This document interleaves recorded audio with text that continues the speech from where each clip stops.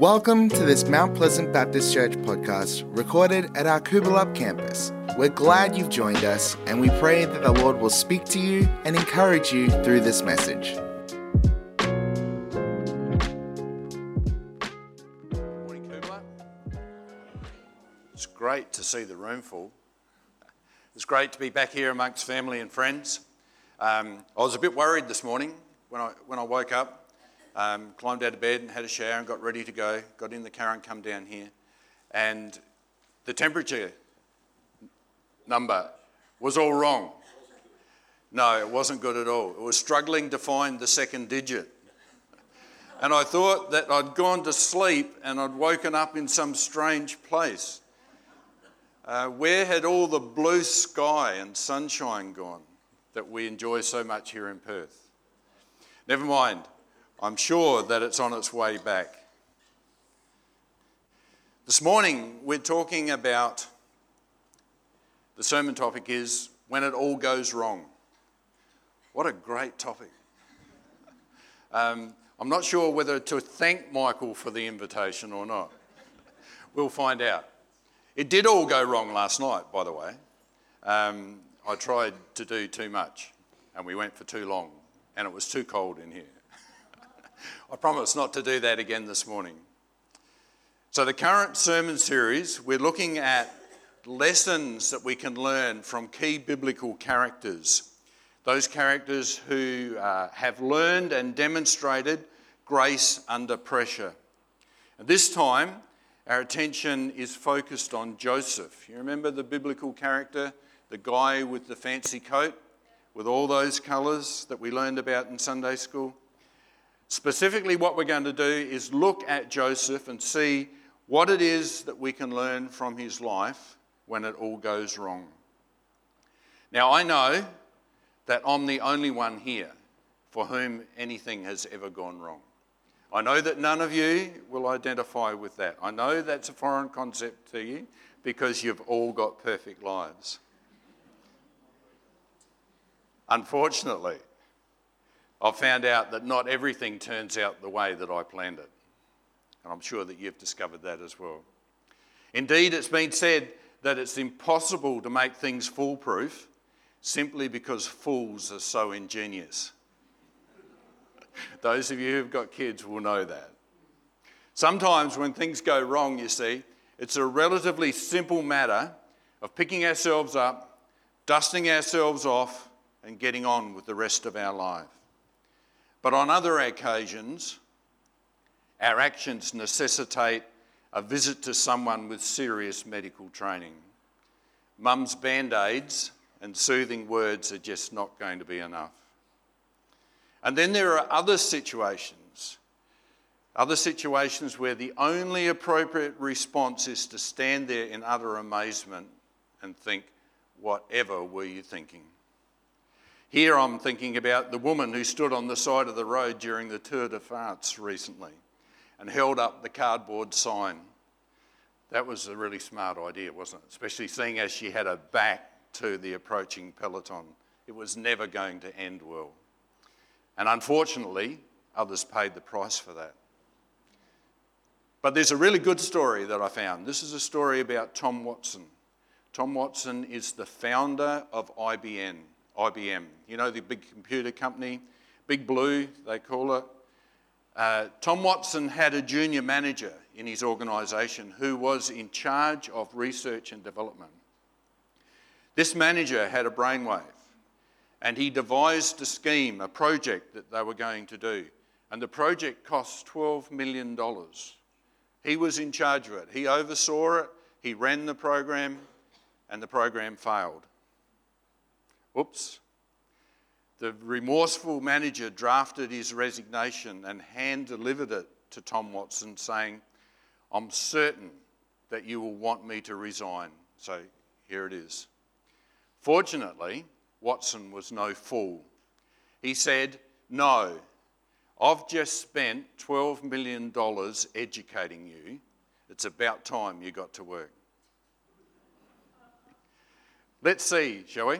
Let's see what we can learn from 3 episodes in Watson's life about what to do when it all goes wrong. And we're going to start reading at Genesis chapter 37. So those of you who've got your Bibles, open them up, keep them open, because I want you to read either side of where we're talking about so that you can follow the whole story, because this story spreads itself across 3 chapters. And the mistake that I made last night was I tried to read 3 chapters, and it was way too much to fit into 30 minutes. This Joseph character, and I need to make sure that we're talking about the right Joseph, because someone last night confused Joseph of the Old Testament, the book of Genesis, with the Joseph of the New Testament. Joseph, the one from the Old Testament, from Genesis, grew up in the land of Canaan, and from a young age he enjoyed the favour, there's the word, signing ladies. Joseph enjoyed the favour of his father, and his father's name was Jacob. He enjoyed favour with his father because Joseph was born when Jacob was old. Jacob had shown favour to Joseph by providing that robe of many colours. And we pick up the story when Joseph was a young man of 17. Joseph's brothers were envious of the favour that Jacob had shown for Joseph. Later, his brothers were to refer to him simply as that dreamer, because the Lord saw fit to bless Joseph with a series of dreams. You'll find that down in verse 19. What's going on here is that this is the beginning of something incredible in Joseph's life. Let me read to you a couple of verses from chapter 37, verses 5 through to 9. Now Joseph had a dream, and when he told it to his brothers, they hated him even more. He said to them, "Hear this dream that I have dreamed. Behold, we were binding sheaves in the field, and behold, my sheaf arose and stood upright. And behold, your sheaves gathered around it and bowed down to my sheaf." His brothers said to him, "Are you indeed going to reign over us, or are you indeed to rule over us?" So they hated him even more for his dreams and for his words. And then he dreamed another dream and told it to his brothers and said, "Behold, I have dreamed another dream. Behold, the sun, the moon, and 11 stars were bowing down to me."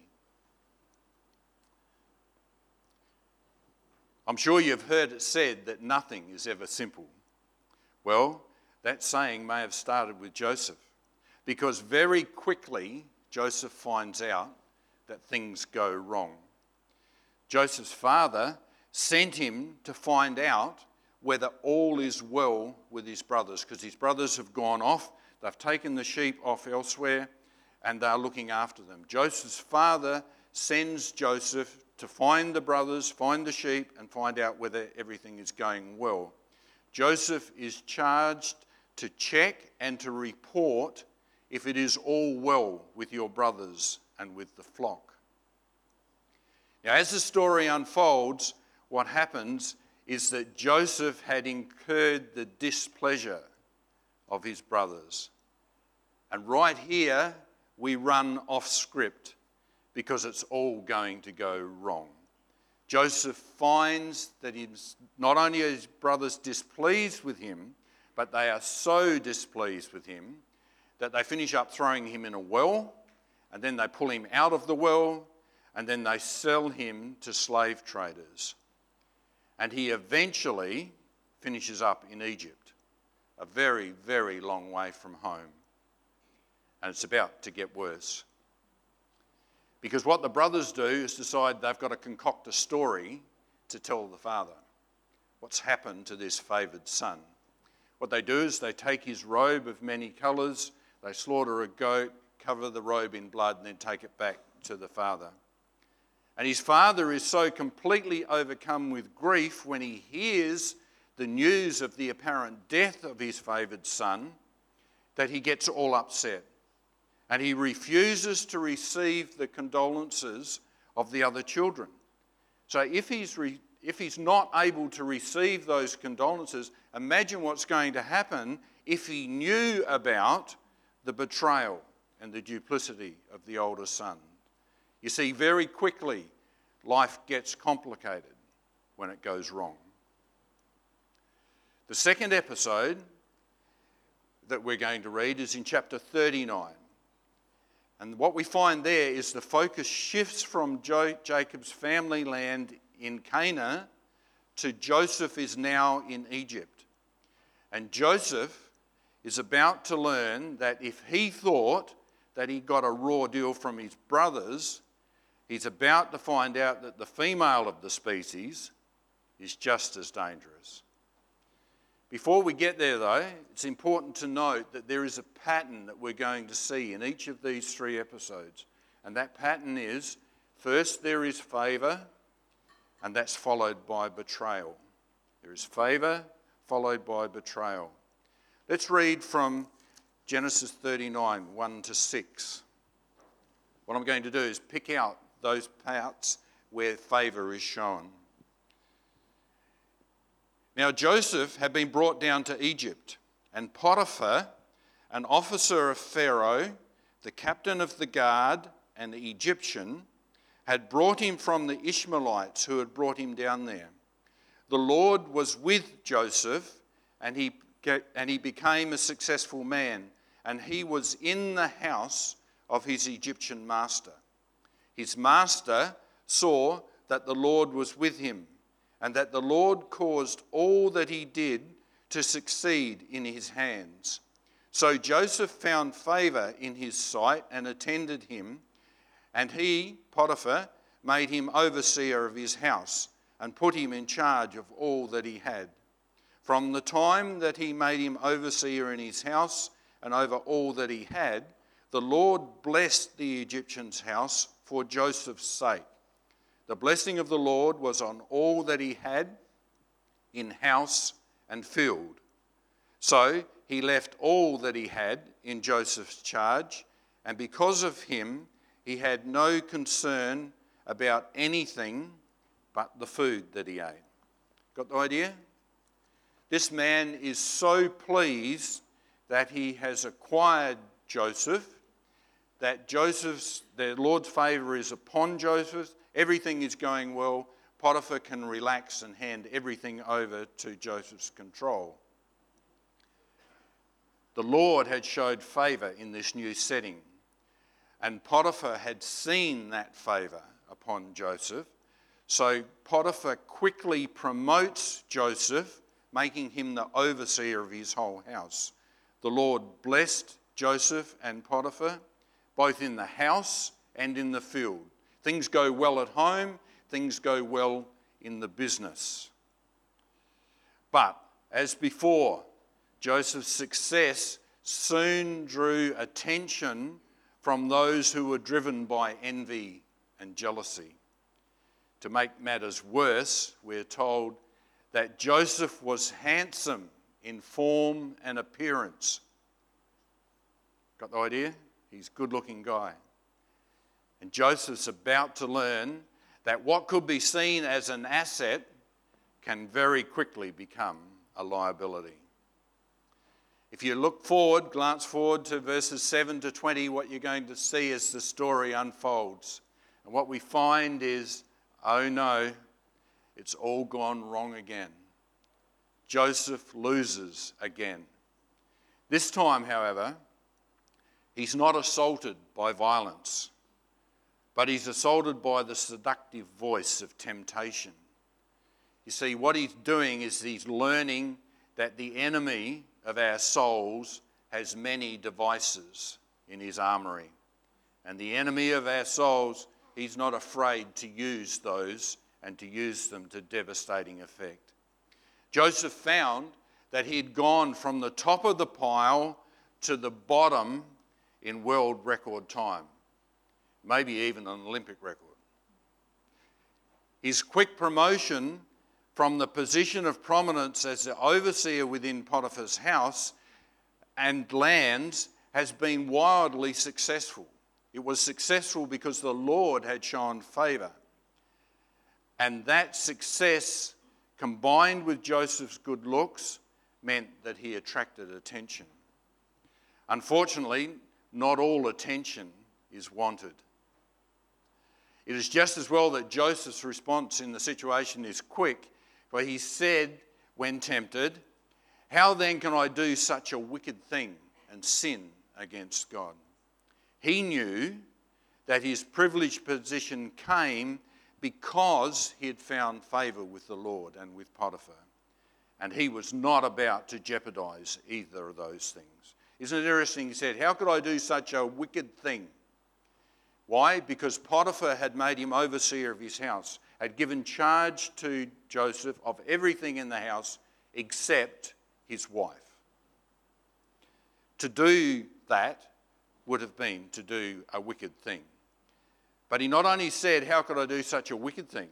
He said, "How could I do such a wicked thing and sin against God?" Joseph knew that the favour that was upon him had come in the first place from the Lord. To sin against Potiphar would mean to sin against God as well.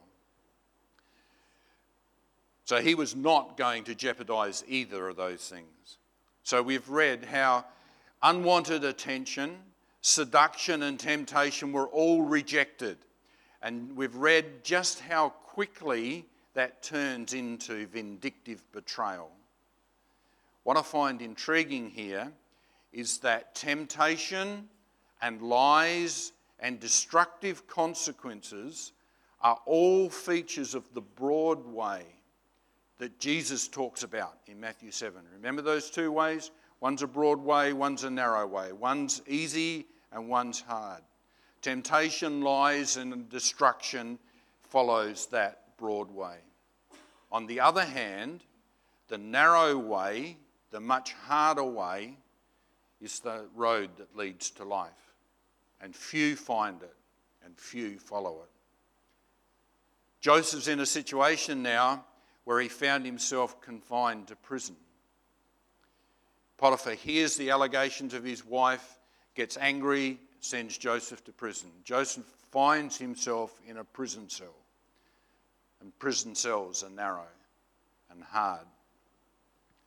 But what happens in prison is Genesis 39, we're up to verse 19. What Joseph finds when he gets to prison is that he finds favour again. We're reading from verse 19.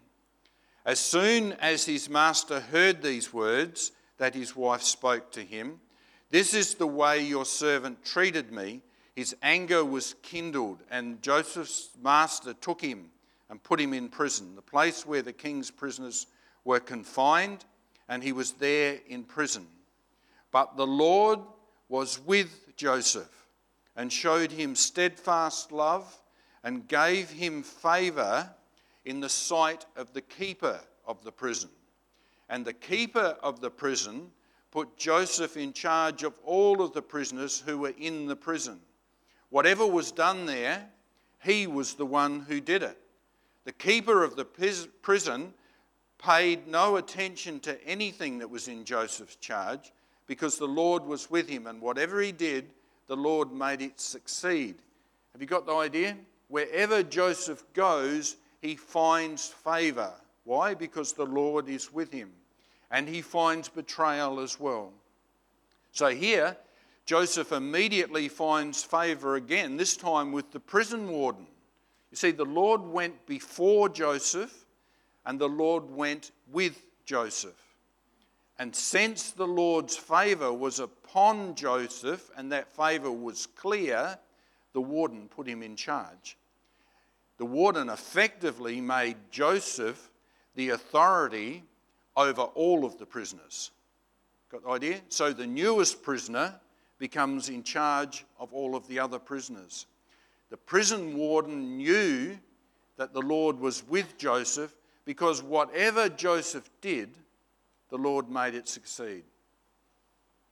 Now it's about here that we begin to switch on to the idea that there's something going on here.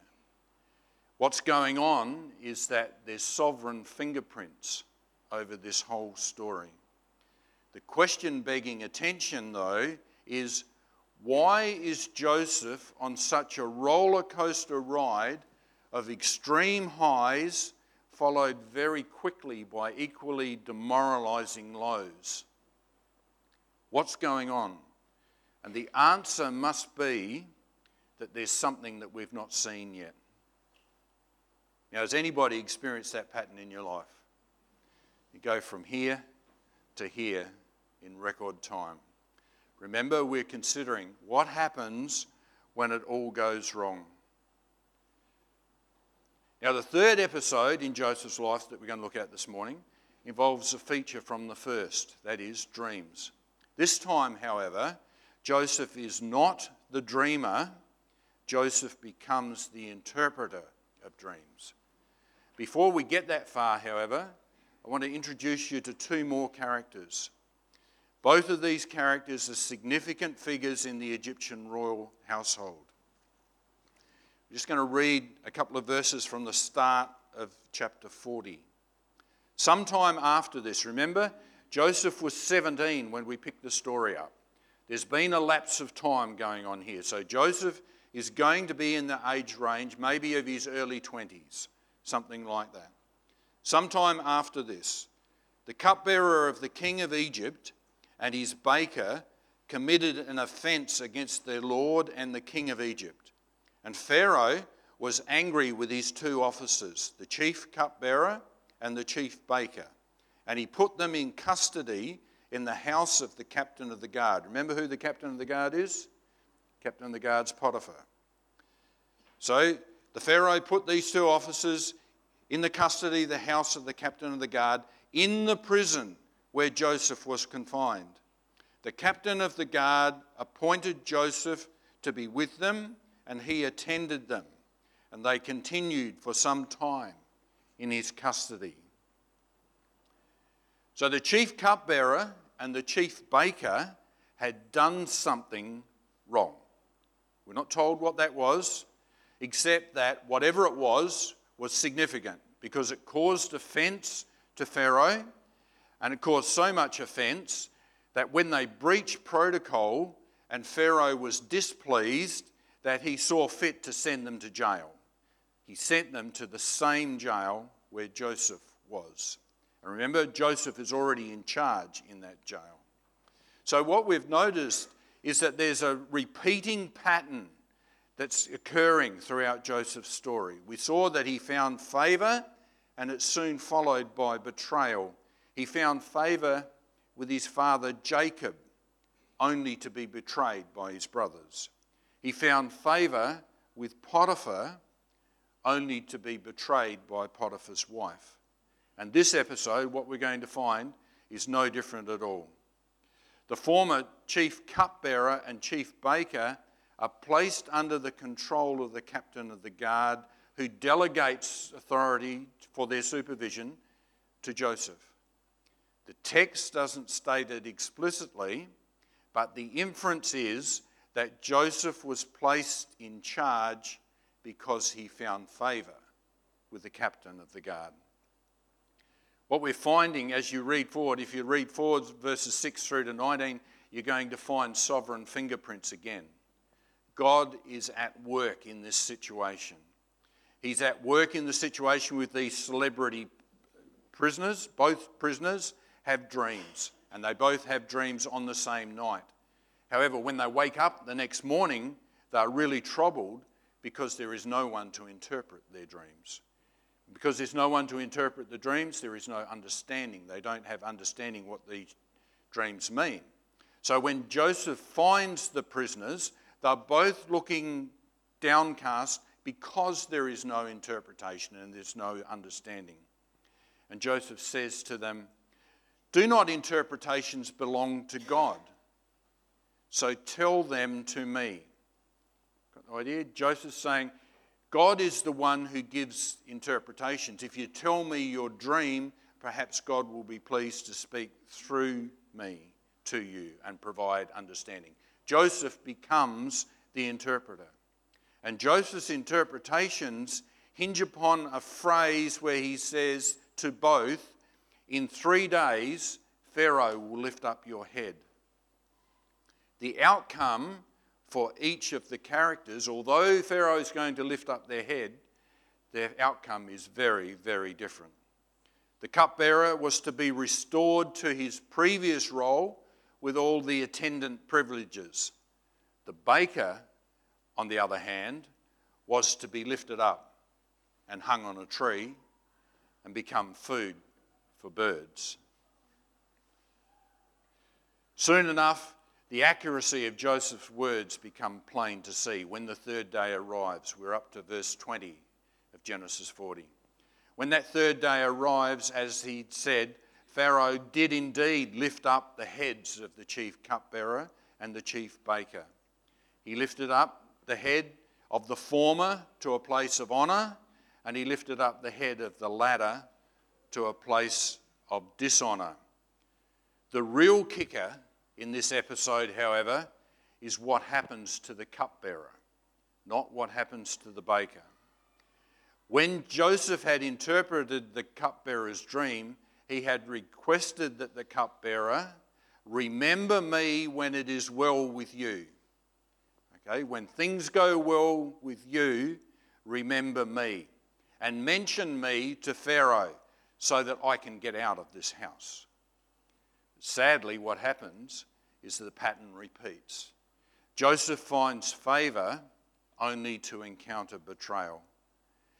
Despite witnessing the most unpleasant outcome for the chief baker, the chief cupbearer still betrays Joseph. It seems that the cupbearer gets all enthusiastic about escaping the sentence of imprisonment that he had, but he quickly succumbs to amnesia when he's freed from the prison. He gets forgetful. And he forgets when he's restored to his previous role to mention anything about Joseph. And the account concludes with that sad observation. The chief cupbearer, however, did not remember Joseph. He forgot him. And we're left to wonder what to do when it all goes wrong.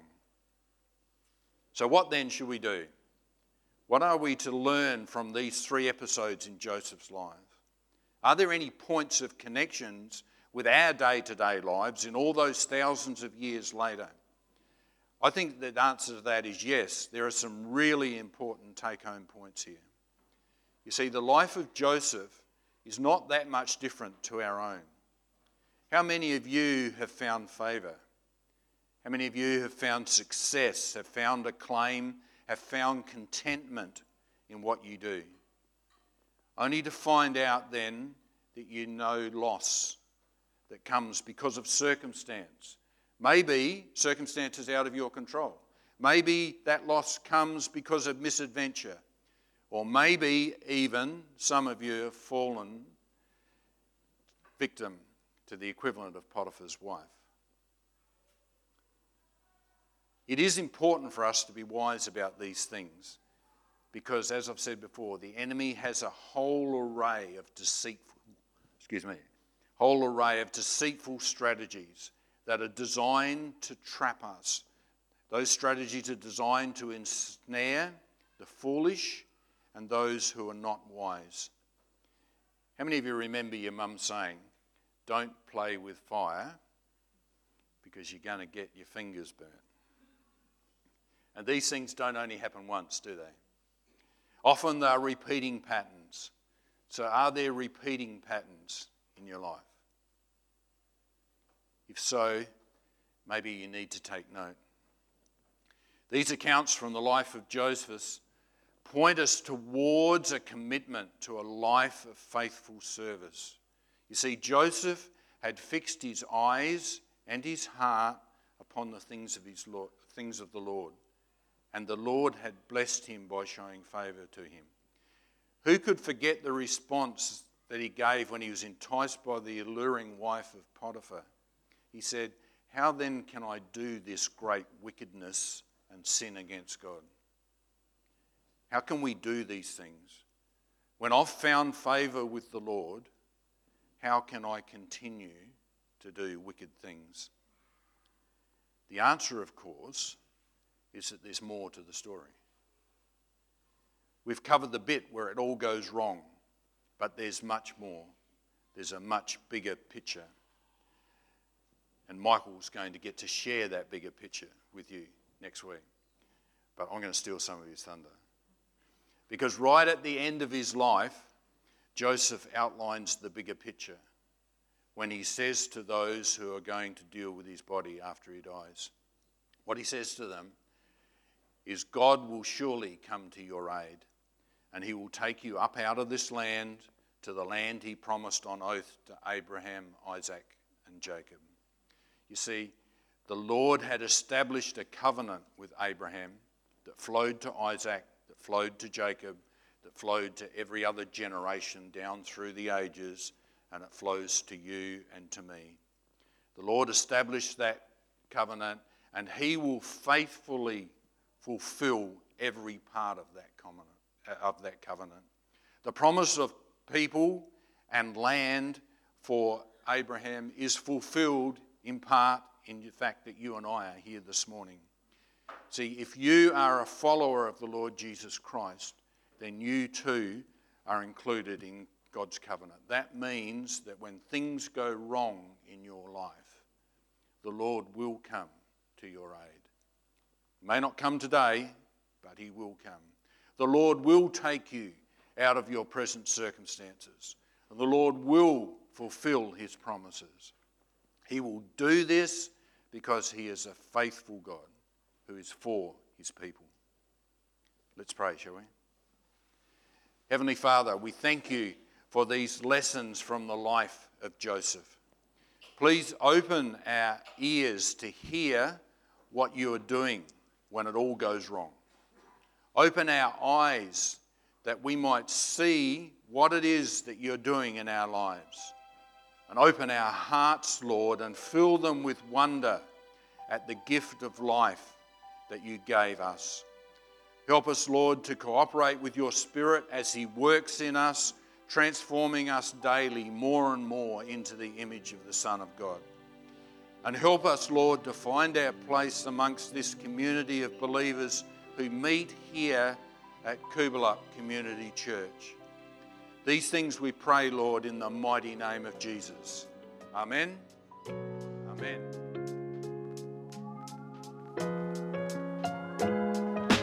Thank you for joining us. We would love to hear from you. If you would like prayer, please submit a prayer request at mounties.org.au/prayer or send an email to communications@mounties.org.au and one of our team will be in contact. Have a great week.